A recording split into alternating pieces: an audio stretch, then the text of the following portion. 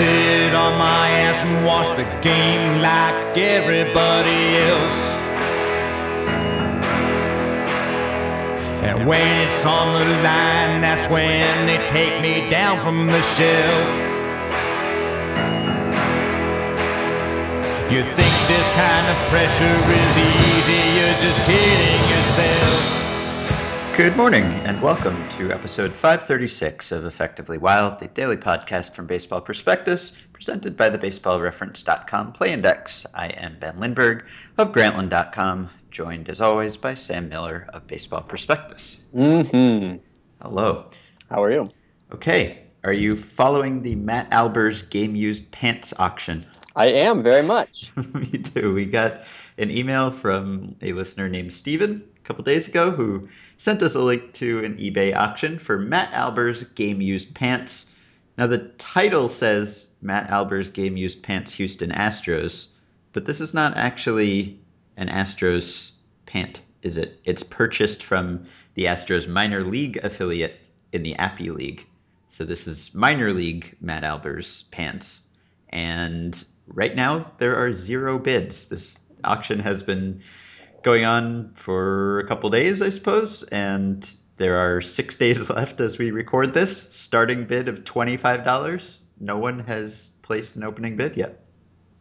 I've considered it. If I could wear them, I would buy them.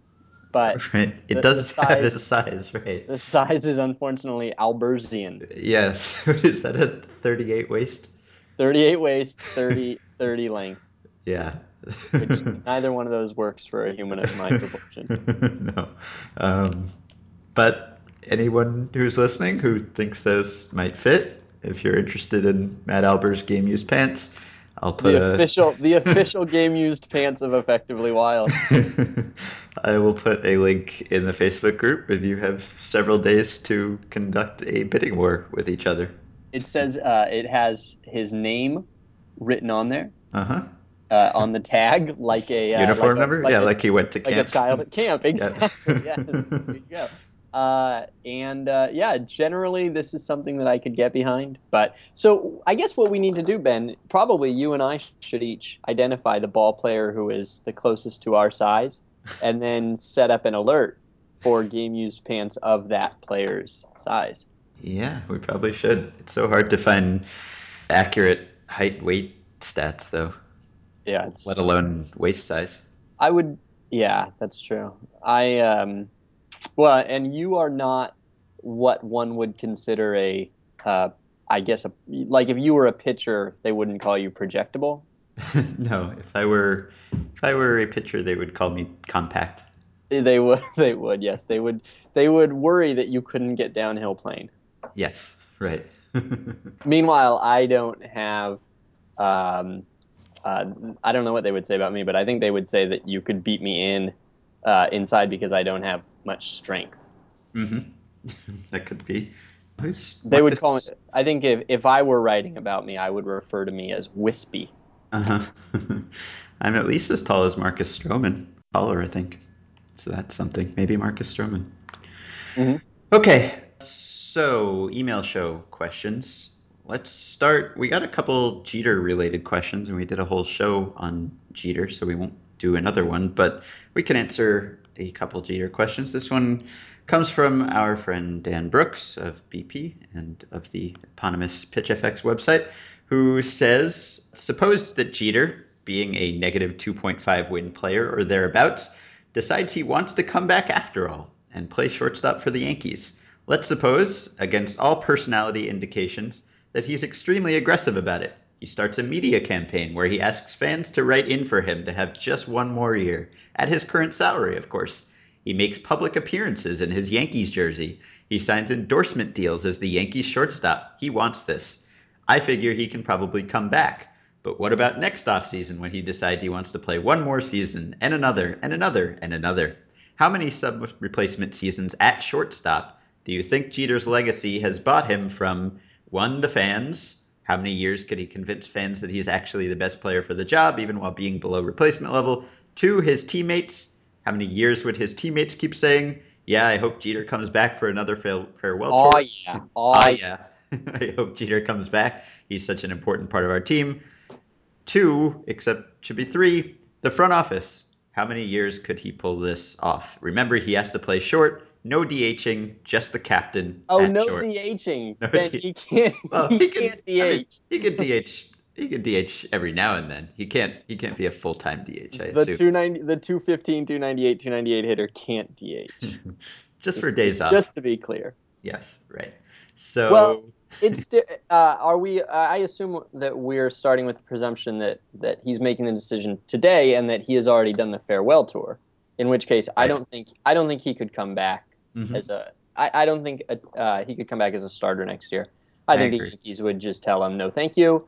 They would say we could try to find a compromise that lets you save face, but at this point, you have having gone through the farewell tour, having been defeated as you have been, you have no leverage, and we have all the leverage.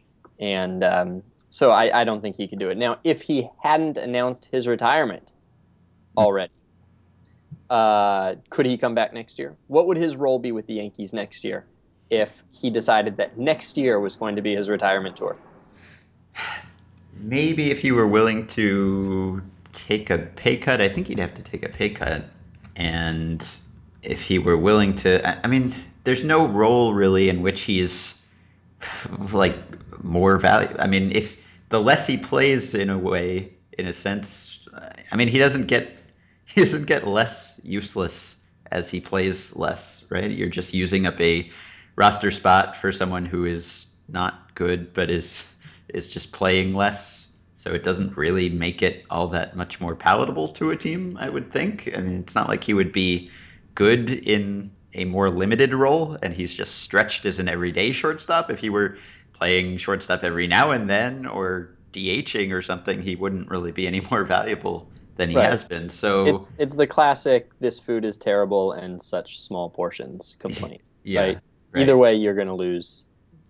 So, yeah, I because of the farewell tour, I think the Yankees could easily get away with not bringing him back and say we throw you such a nice party and everyone got to say goodbye and we're moving on. But if there hadn't been a farewell tour, I think if he had been this bad, there wouldn't be much public pressure on the team to bring him back. I mean, I think Yankees fans are grateful for all he's done and happy that they've had this chance to go see him one more time or 81 more times. But I don't think any of them is all that eager to see him play more in the future. How many uh, when we tend to evaluate a player's value to a club, we tend to say, okay, well, he X WAR at X dollars per WAR. But just in terms of the money that his farewell tour is worth to the Yankees, how many wins are you willing to give up for that? Maybe it depends on where you are on the win curve. If Well, we're you're looking at where they're going to be if next year. right, and I guess there's no reason to expect that they wouldn't be somewhere around where they are right now, probably, which is a place where every win matters. So I don't know. I think there might not be a number that would convince me to sign up for another season of this. I mean, maybe I'd feel differently if I were a Steinbrenner and got to benefit directly, but as an executive of the team, I don't think I would. We our memories are fairly short. We weren't alive for all of history, and we might have forgotten things. And maybe the farewell tour, as we're seeing it, is a new development. But uh, I don't know of a player offhand. I can't think of a player who had a long and extended farewell tour while playing this badly. And Jeter benefited because it wasn't necessarily going to be the case that he was this bad when the farewell tour started and it got to pick up its momentum. But if his farewell tour started next April, I just don't know that he would get much of a tour. Hmm. You have to have some reason to be on the field, I think. And I don't know. I don't know how they would have handled it. I think he would have gotten presents, but like he wouldn't have made the All Star team next year, would he? No, I doubt it. Yeah, I think you only get one of these. Well, but I mean, assuming that he didn't get one of these, Uh-huh. you're saying you only get one lost year. Yeah. Yeah. So Hmm. even if he didn't have a farewell tour this year, you think they could have had an All-Star game without him next year? I mean, maybe Would ESPN be stacking September games, with him so that we could see him for a final time? probably Uh, not that, but maybe the All-Star game. I mean, it's fan voting, right? So there'd probably be some fans who still want to see him because whatever, it's the All-Star game. I don't know. like the Mike Schmidt precedent? Do you Yeah, remember? right. Uh-huh. Yeah. Uh, he probably wouldn't have made it this year is the thing. Hmm. So he might make it. He might have made it next year, but he probably wouldn't have made it this year. Hmm. Is my guess. Okay, and Anyway, he did the right thing. He did the right yeah, thing. and the other quick Jeter question is The kind from. of person, in Dan's hypothetical is not the kind of person who would be rewarded with a farewell tour. That's For true. we would see through his motivations and his aspirations and ambitions, and we would not honor that person. Hmm. Next It is an Jeter impossible question, question. It is a riddle. He is and yes, given Dan us a acknowledged that by uh-huh, putting the disclaimer about personality. uh-huh. Okay, so this question comes from Seth, who is convinced that Derek Jeter's jump into the stands was unnecessary. He says that as a Mets fan, so okay, so he's giving up any pretense of impartiality here, but I tried to reason with my friends from the video that he caught the ball in fair territory and only then unnecessarily dove into the stands when he could have stopped or slid. I was wondering if there is any data available to prove that this play was not necessary and is one of the most overrated moments of Jeter's career. I would I Did don't have any data available. oh, Although, you didn't jot down an article idea while you were reading this? well, I guess you. I jotted it down. Did you not Uh-huh. jot? I No didn't. No, jotting? it's all yours if you want it. Yeah, I don't think I want it, but it's a good article. It's yeah, a good you could, given the data that we have now, you could look at other balls fielded in that location and see how many of them resulted in jumps into the stands. So Seth is talking about the play from 2004 against the Red Sox, the pop up where he chases it down in foul territory by the third baseline and jumps into the stands and emerges heroic and bleeding. And Seth claims that he needn't have done this. Do you have an opinion? I'm watching it now. I can send it to you if you need a refresher. I'm gonna watch it now too. Okay. I've heard this. Here it is. I mean, uh, like, what's the hypothesis is that he ran into the stands for show? I guess so, yeah. I mean, the continuation of if we assume that he didn't have a choice about going into the stands, it doesn't particularly matter whether the catch happened before or after he was. It doesn't really matter how close he was to the stands. The play is continuous. Unless you think that he either had a choice and was sort of aiming for something showy, or you think that he just showed poor body awareness, and that, Mm. like, because you see, he does. You can actually make the case that was this in Shea, or was this at So Yankee Stadium. Yankee Stadium? So it's not that he doesn't know where the Wait, foul. was this against This the is Red Sox or the Red Mets? Sox. Yeah, Yeah, okay, so it wouldn't be in Shea. it would not. Probably. No. So it's sort of, you can make the case that he might have thought that he was going to angle off to, because he runs into the stands right where the stands kind of hit their corner and then jut away from the field. Hmm. You know what I'm saying? And so if he thought that he was going to run just right on past him, then he didn't bother to slow down because he thought he was going to keep running. And all of a sudden, oh, he's 8 inches to the left of where he's supposed to be, and oh no, kind of a Hmm. thing. Hmm. So you could maybe make the case that this is a failure on his part, that he showed poor awareness of the field. Um, I, though, think that it's irrelevant. Uh-huh. Seth is not the first person I've heard say this in the last couple of weeks. I've heard this play has been denigrated as overrated. It Mm. might be overrated. I'm not against it being a little overrated, but I Hmm. think that the going into the stands part is. I mean, he goes in really hard. Yeah, I that's the I thing. think he misjudged. I'm gonna give Jeter credit. I'm gonna give him the benefit of the doubt. I'm also gonna speculate that he might have misjudged where he was. Right. I mean, if Well, I you don't if you know. Yeah, if you he had to lunge last second. He had to lunge to catch it, and that takes his. you could make the case that I'm going. it's his poor range that caused him to do this because although Nobody ever his said he had poor range on pop-ups, though. He's no, he's long been he's long been said to be very good on pop-ups. and not so much to his right as to his left, and this is to his right, but He might have got spun around, and he wasn't sure which way he was. right, he would have thought he was going to his left.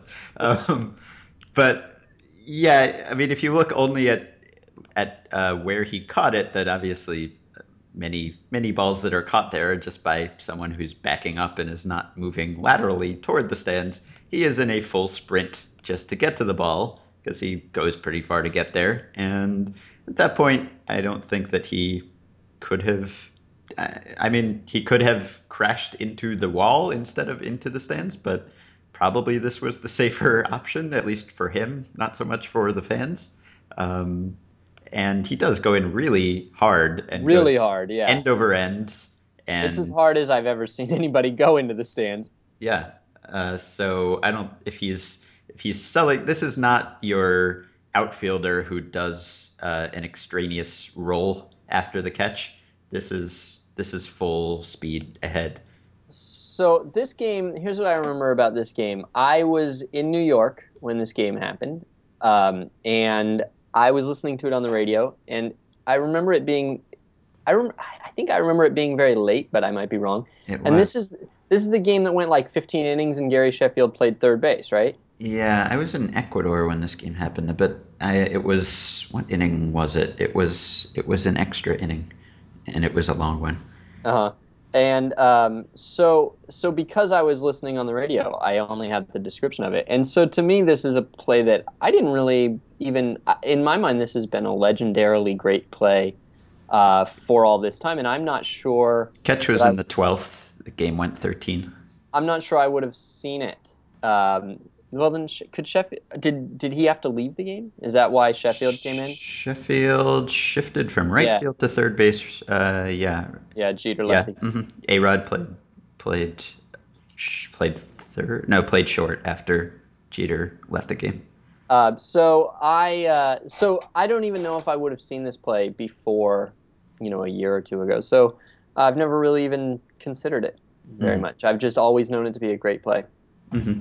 So it's hard Yeah, to know if I can it's even see it with fresh eyes at this point. it's not the highest leverage great play. It's a July regular season game.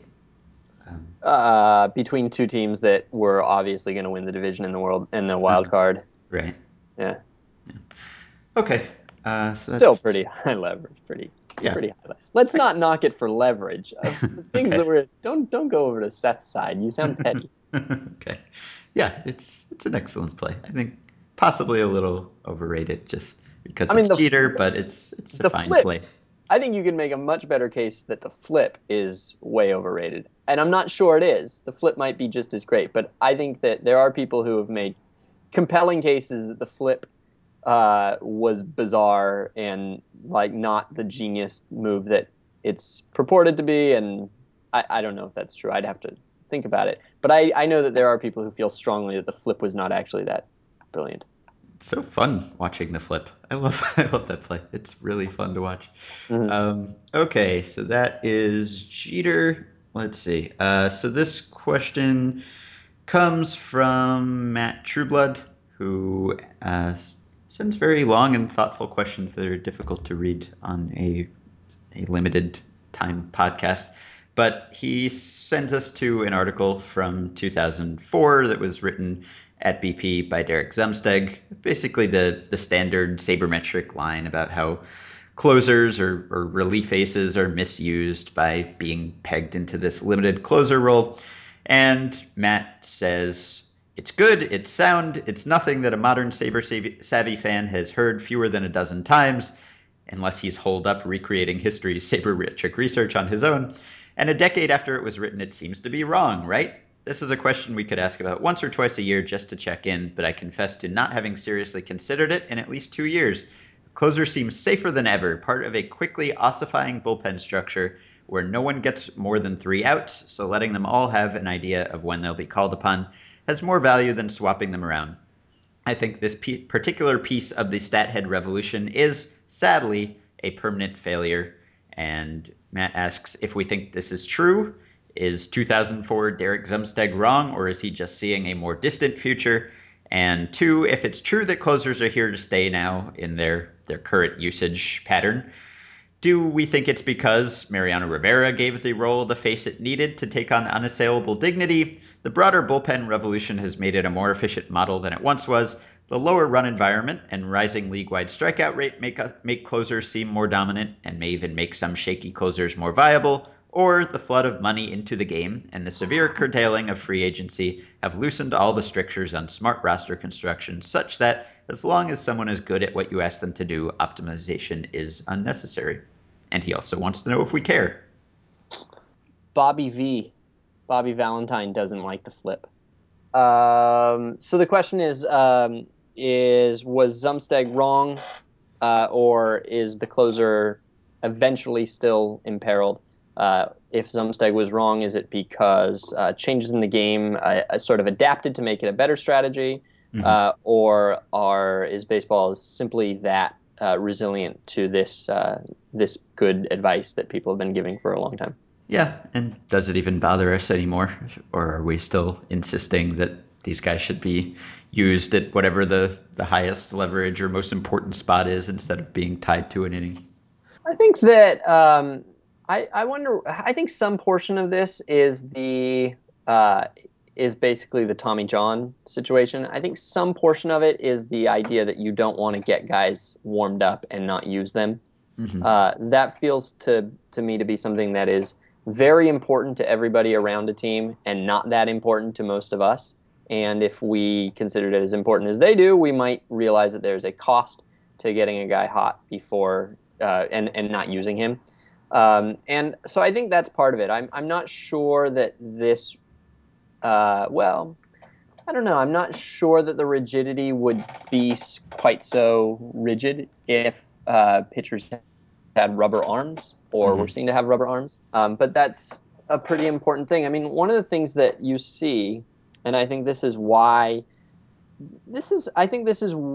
why we need to we need to assume that the managers are acting in good faith more than maybe we do, is that we have this joke, this idea that you have to be a proven closer, and once you're a proven closer, you get the ninth, and you can't pitch in any inning but the ninth, and nobody else can pitch in the ninth. But what you actually see is that, like, if the closer goes down, if tonight, for instance, if Greg Holland gets injured and is out for the year, and Wade Davis becomes the closer, they will immediately give Wade Davis the same ninth inning privileges. So it's not really about this mockable idea that they just don't have the mental capacity for it, or that guys with a proven C are different or need to be coddled or need to be treated differently. You really need to have a predictable plan for the final few innings where the players are able to be physically ready and not be physically, used up or mentally unprepared or whatever. And so you see this with every team's ninth inning, even when it's not, Jonathan Papelbon or some famous closer. You see it when it's like Jesse Crane filling in because Chad Qualls has a nerve issue. I mean, it's like, even if it's a 3-day fix, you see them treat the closer like the closer. And I think the one exception to that is you don't necessarily. I do think that if Jesse Crane is filling in for Chad Qualls, you're more likely to see him pitch in a tie game on the road than you're to see a closer. I think that I do think that there is a belief that closers for some reason can't handle tie games or something like that. Well, no, it's not that they can't handle tie games, but they're needed for tie games. Anyway, you see that less when the gap between closer and replacement closer is smaller. But generally speaking, you see the same patterns, even if the closer is just the guy that you are using because the rest of your bullpen sucks and you're trying to make it through the month. So that's a long way of saying the fact that managers do that, to me, tells me that they actually see a real value to having this predictability that goes beyond simply being afraid of being criticized, that goes beyond simply being afraid of infuriating a player who wants to get saves for his arbitration, that goes beyond this idea that only certain guys can do it, or that guys who can do it can only do this very limited thing. And it really is much more about the maintenance of your labor force in this 3 hour, strenuous 3 hour thing. Mm-hmm. So it's possible that the idea that relievers pitch better when they have predetermined roles, that idea I think used to be dismissed out of hand as just, a bunch of baseball bloviating, just unverifiable, no way to quantify it, no way to trust it, should just dismiss it. I think now the pendulum has swung more toward giving that some credence just because everyone says it, and maybe they're right, maybe they know themselves. It's also possible that it's now become too accepted, that there's too much credence given to that position, because who knows, really? It might be the case that relievers will tell you that they would prefer to pitch in predetermined roles, but maybe they don't even necessarily know how they would do in any other situation because they haven't really been in it that much. So it's possible that they might rise to the occasion of the unpredictability if they were asked to. Yeah, I would much prefer a flexible bullpen where your best pitcher could pitch in the sixth if needed, and wouldn't be held back for the 3 run lead in the ninth.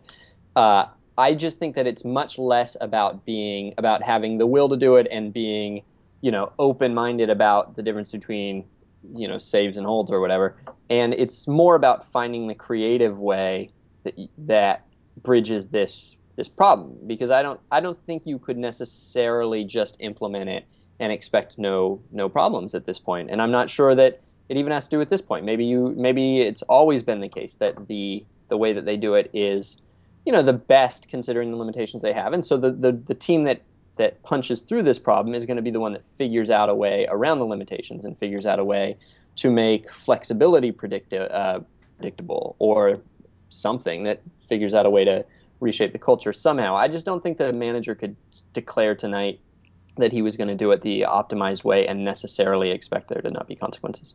Mm-hmm. Okay, play index. Yeah, sure. All right. So Ryan asks a question that I'm going to make the play index question. Ryan writes, with the news that John Rocker will be a contestant on the upcoming season of Survivor, I went to his baseball reference page to refresh myself about his career and noticed that he pitched 20 and 2/3 innings in the playoffs without ever giving up an earned run. I'm aware from being a Cardinals fan and looking at many Cardinals player pages that Rosenthal has pitched 20 and a third innings in the playoffs without giving up an earned run. I don't know if Rocker holds the record for most innings pitched in the playoffs while still having a career ERA of 0, or if Rosenthal has the active record, but I'm interested in finding out and figured Sam could tell me definitively. So I'm going to tell you a few answers to this, but the real reason I wanted to answer this is for something a little different and that will actually diverge from the play index momentarily or briefly. I used play index, which has a streak finder and which has a postseason streak finder, to find out who has the longest scoreless innings streaks in the postseason. And there's one person who's longer than everybody else, and then there are some interesting ones beneath it. The longest. Do you know who the longest scoreless streak in postseason history is? Rivera. It is Rivera, of course. Yeah, it's Mariano Rivera. Good guess. Way on a limb there. Yeah, I have a hypothesis that if there's ever a trivia question on TV and you don't know the answer, if they're looking for a hitter, guess Willie Mays. If they're looking for a pitcher, guess Chris Bosio. Why Chris Bosio? Just been a lot of trivia questions about him in my life. But in this case, postseason excellence, the answer is always Rivera. Mm-hmm. So Rivera, 33 and a third. He just narrowly beats Whitey Ford, who had a scoreless streak of 33 innings, who himself narrowly beat Babe Ruth, who had a scoreless streak of 29 innings, or so they would have us believe. I don't actually believe that happened. Christy Mathewson had a scoreless streak of 28 innings to start his career. Jonathan Papelbon, interestingly, had a scoreless streak of 26 innings to start his career and then allowed 3 runs in a blown save in 2009 and has never pitched in the postseason again. So only allowed a run in one outing in his entire career, but has never might never be in the postseason again. So a failure, if you ask me. Kenny Rogers, a scoreless streak of 24 and a third, that is still active. He's got a shot. Joe Niekro, 20 innings. That's his entire career. He never allowed a run. 20 innings. And these are all, I didn't limit it to earned runs. I went with just runs. And then Dave Dravecky went 21 to start his career. He allowed 1 run in his final outing and then went 5 more. So he has a career ERA of 0.35 in 26 innings. There's a Yahoo Answers page that I fell in love with while researching this. The question was, what is the longest postseason scoreless streak for innings pitched? And the answer is, over the span of multiple postseasons, the record is 33 and a third by Mariano Rivera. All right, got it right. The next answer, believe it or not, Babe Ruth once held the record. Oh, very true. Broken by Whitey Ford, who had 33 and 2/3. Well, 33, but you're close. Ford's record was eventually broken by Mariano Rivera with 34 and a third. Well, it's 33, but you're close. And then edit. Unbelievable. I get a thumbs down for stating facts, probably from somebody that didn't know Babe Ruth used to pitch. Good point. And then somebody else answers, no, the answer is Kenny Roger. Just Kenny Roger in the 2006 postseason. And then the next answer is Kenny Rogers has 23. But I don't recall them saying it's a record. They would probably say it every 10 minutes. And then the next person says, I think it was Kenny Rogers.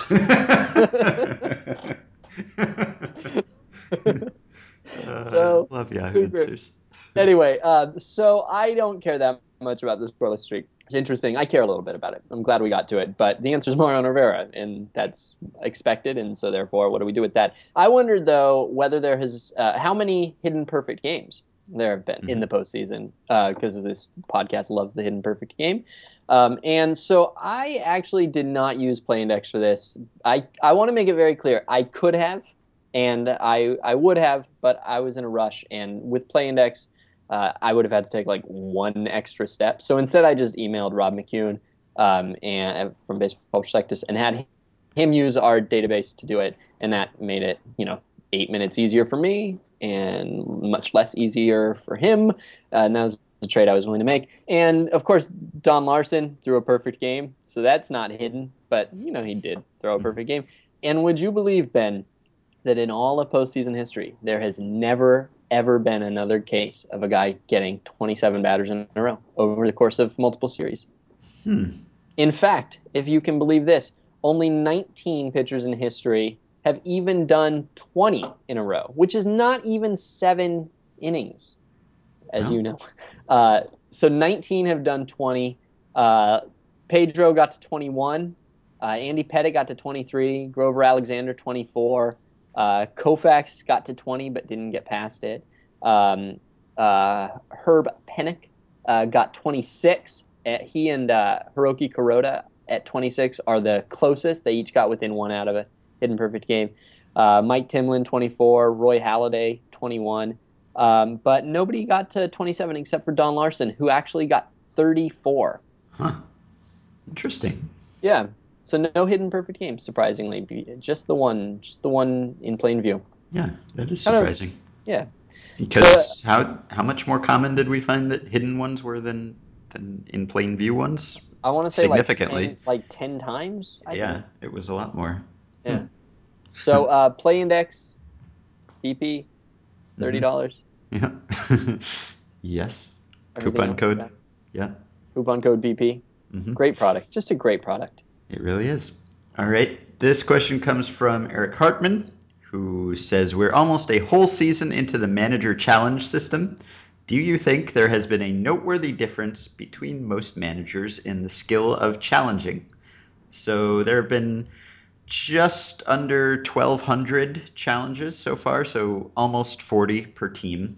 So we don't know what the the stabilization rate of challenge success rate is. I would guess that it is higher than this, considerably higher than this. So I would say uh, no, and particularly because we're not really just evaluating the manager, we're also evaluating the really even more so than the manager, we're evaluating the replay reviewer who's sitting in the video room or somewhere trying to look at the replays before time runs out and signaling to a coach who then signals to the manager. So really we're evaluating not the manager, but either the replay reviewer or the system that the team has set up for replay reviewing. And I would guess, I don't know offhand what the success rates are, whether someone has a astronomically higher success rate than another. But I think a high success rate would be a mark of failure, personally. As we talked about with Dan Brooks and Russell Carlton's research before the year, uh-huh. You ought to be challenging a lot. The guy who's doing it best is challenging a ton, Mm-hmm. and if your success rate is very high, it just means you're not challenging enough. It seems to me. Yeah, that's probably right too. So Do you have any? I feel like Bruce Bochy has been it has been a weak spot in his managing this year, and I don't have. I mean, this is anecdotal and it's inconclusive and it's not backed by anything, but it feels to me like there have been multiple plays this year that replays showed he should have challenged, that they would have not just he should have challenged, but that they would have been overturned, uh-huh. that the replays were conclusive, and he just didn't challenge. And I early on in the year there were a couple of them in a row, as I recall, and he sort of explained, well, if the players don't tell me to challenge it, I mean, I'm counting on them to sort of let me know that we need to take a look at it. Hmm. And if they're not telling me, then I don't know. I don't know to go out there and challenge it. And so I've noticed it since then too. I've seen a couple plays where they didn't challenge plays that I thought could have gone against them. And in fact, I mean, they lost 17-0, so it probably didn't matter. But Yasiel Puig had a hustle double on Saturday, and it led to this rally, and that rally maybe arguably led to a 17-0 victory in the first inning, and that was the first hit in the first inning. There was nobody on, and it was super close, and it looked to me like it was certainly at least worth putting a review on, but. Um, I guess the previous day, I think the Giants had wasted a challenge that didn't go their way, and then had to play the next 6 innings without one, and so maybe they were being particularly conservative. Anyway, it just feels to me like anecdotally, it has given me at least something to judge a manager on. I guess Uh-huh. so. That's the answer to Eric. I don't actually know whether Bochy has been better or worse, but to answer his question, yes, I have judged managers. In fairness to him, I suppose it's fair to say that you probably watched more Giants baseball than other teams baseball. So maybe if you had watched every team equally, you'd have seen the same number of missed opportunities that other managers had. I think I watch more Giants baseball than I watch probably 22 other teams or so, but Uh-huh. there's probably there's probably 6 to 8 teams that I watch as much, if not more, Uh-huh. or roughly as much, if not more, and I haven't noticed this with anybody else.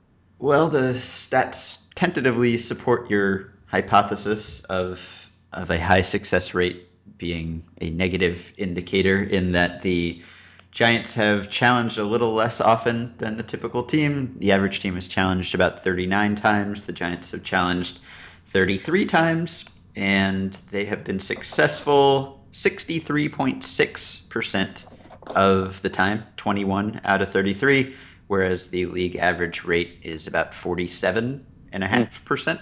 So nailed it. they've challenged a little less and been more successful when they have. So they've challenged the no doubters, I guess. But yeah, maybe they've let some worthwhile challenge opportunities go by. All right. Okay, well this one we have to do this one. This comes from Paul, who says, "Growing up, I hated the idea of pitchers being named MVP because there was an award for the best pitcher, but not for the best hitter. But in 1999, the Hank Aaron Award came along, and I thought if this gains traction, I'll have no problem with pitcher MVPs. And now we have the Platinum Glove, so all three major parts of the game have an award. Problem, though, MLB has changed the selection process for the Hank Aaron Award several times. In the 15 years that the award has existed, there have been 6 different selection processes, a remarkable inconsistency for an award named after Hank Aaron. Personally, I like the 2003 voting method the most, fans 30%, analysts 70%, but any reasonable and consistent selection process would work for me. What do you think? Would a more prominent Hank Aaron Award for each league's best hitter make pitcher MVPs more tolerable? And would it diminish the value of the MVP award? Well, first I want to just say I wrote a piece for Fox Sports that was going to be about how the MVP award reflects sort of the soul of the writer's idea of the soul of the game at any particular time. So you see these kind of trends in which type of players get rewarded, and you might then extrapolate and say, well, this is sort of what they valued and how it's constantly changing. There's not any one standard. And that, as I was working on that, Paul's question really inspired a direction that included the Hank Aaron Award and the changes in the Hank Aaron Award voting, and how Bud Selig's failure to establish a consistent Hank Aaron Award is a problem for MVP voting and makes things less fun. And so I want to note that and thank Paul, who is at Braves Chop House, if you want to follow him on Twitter. So I think that the MVP award has to be something that writers have never wanted it to be, specifically because of this vacuum that the lack of a high-profile Hank Aaron Award would fill. If the Hank Aaron Award were, in fact, the Cy Young for hitters, as I think it intends to be, I think that we would be a lot more, that we would understand a lot better the reason that writers vote in such kind of bizarre and sometimes subjective ways. Basically, Cy Young.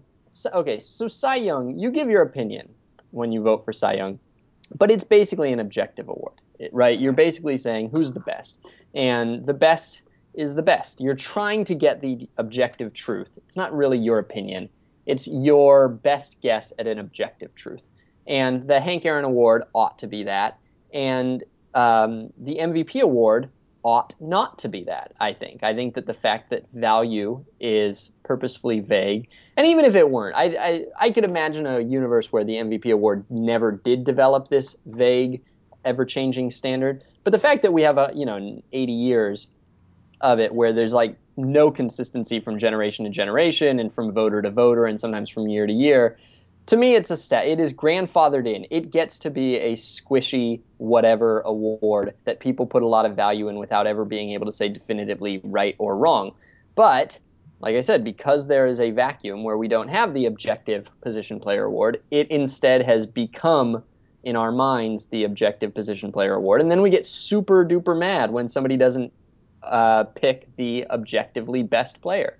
I don't think it ever was necessarily intended to be, well, I don't know. I don't quite know how to say this. It is intended to be the best player in a way, and it is not intended to be the best player in a way. And it makes it hard to argue these things when we don't actually, know what to call the award or how to treat the award. Does that make sense? Yeah, I think so. So I think that the conversation around the MVP award would be a lot more interesting and a lot less, maybe not less confrontational, but less dismissive if we had a Hank Aaron Award that filled that void. Yeah, sounds right to me. Do you find it odd that Hank Aaron got the award? That not that he got the award, but that it's named after Hank Aaron. Do you think Hank Aaron is the person to name it after? I think he's, well, maybe, right? Because I mean, his reputation is more for being consistently great year after year than being Right. amazing in any single year. Yeah, exactly. So, yeah, I suppose so. Maybe is that a justified reputation? I don't know. He did win an MVP award, and he had a bunch of seasons in the 8-9 win range. So it wasn't like he was a compiler or anything. He was probably the best player in baseball for a good number of those years. So, Well, he led the league. He led the league in OPS plus 3 times, and Willie Mays led the league in OPS plus 6 times. mhm, And I mean, certainly Ted Williams. If you're going to pick the best hitter, it's mhm, Ted Williams. I mean, it should be Ted Williams, right? If that's what you're going for, the best hitter is, since Babe Ruth, the best hitter is Ted Williams. mhm, Hank Aaron is clearly deserving of basically any honor that you want to give to him, but also Willie Mays is, and also Ted Williams is. And mhm. so it's just sort of interesting that of the three, he's the only one that got it. And it doesn't quite seem to be the category that you would most associate with him. Because, like you say, he is a consistent guy and he is a home run guy. If there was an award for home runs, Yeah. absolutely, that would be the Hank Aaron Award. If there were an award for offensive performer in a given year, I don't know. I don't know that it's the most natural fit, but it certainly. Although you could make the same argument about the single season home run award, right? Because he only led his league 4 times in home runs, and he only led the majors once in home runs in a single season. So Yeah. there's that. Maybe it could be the Harmon Killebrew Award or something. Didn't he did that more, I think. Okay, so we will end this podcast now. Um, there was a quick one from Andrew who just wanted to know how much pitches slow down on their way to the plate, and I believe it's about 10% of their release velocity is lost on their way to the plate. He also wanted to know if there was such a thing as a fast fastball, like a fastball that's faster from the hand to the glove than another guy's, independent of its release speed. Are there pitchers that have the ability to vary the amount that their pitches slow down on the way to the plate, like I don't know, like Bugs Bunny stopping his pitch on the way to the plate or something? And no, there are not those pitchers. It's all about how fast you release the ball. After that, there's really nothing you can do about it. And there was a note from Andrew who responded to your idea of home runs counting more when the team is behind by Oh reporting yeah. the North Korean rules of basketball, one of which, evidently, is that baskets scored in the last 15 seconds of a half count for 8 points instead of the usual 2 or 3.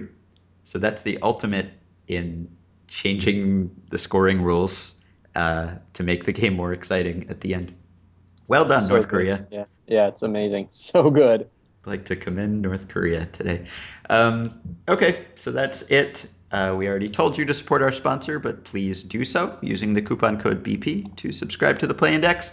And we will be back with another show tomorrow.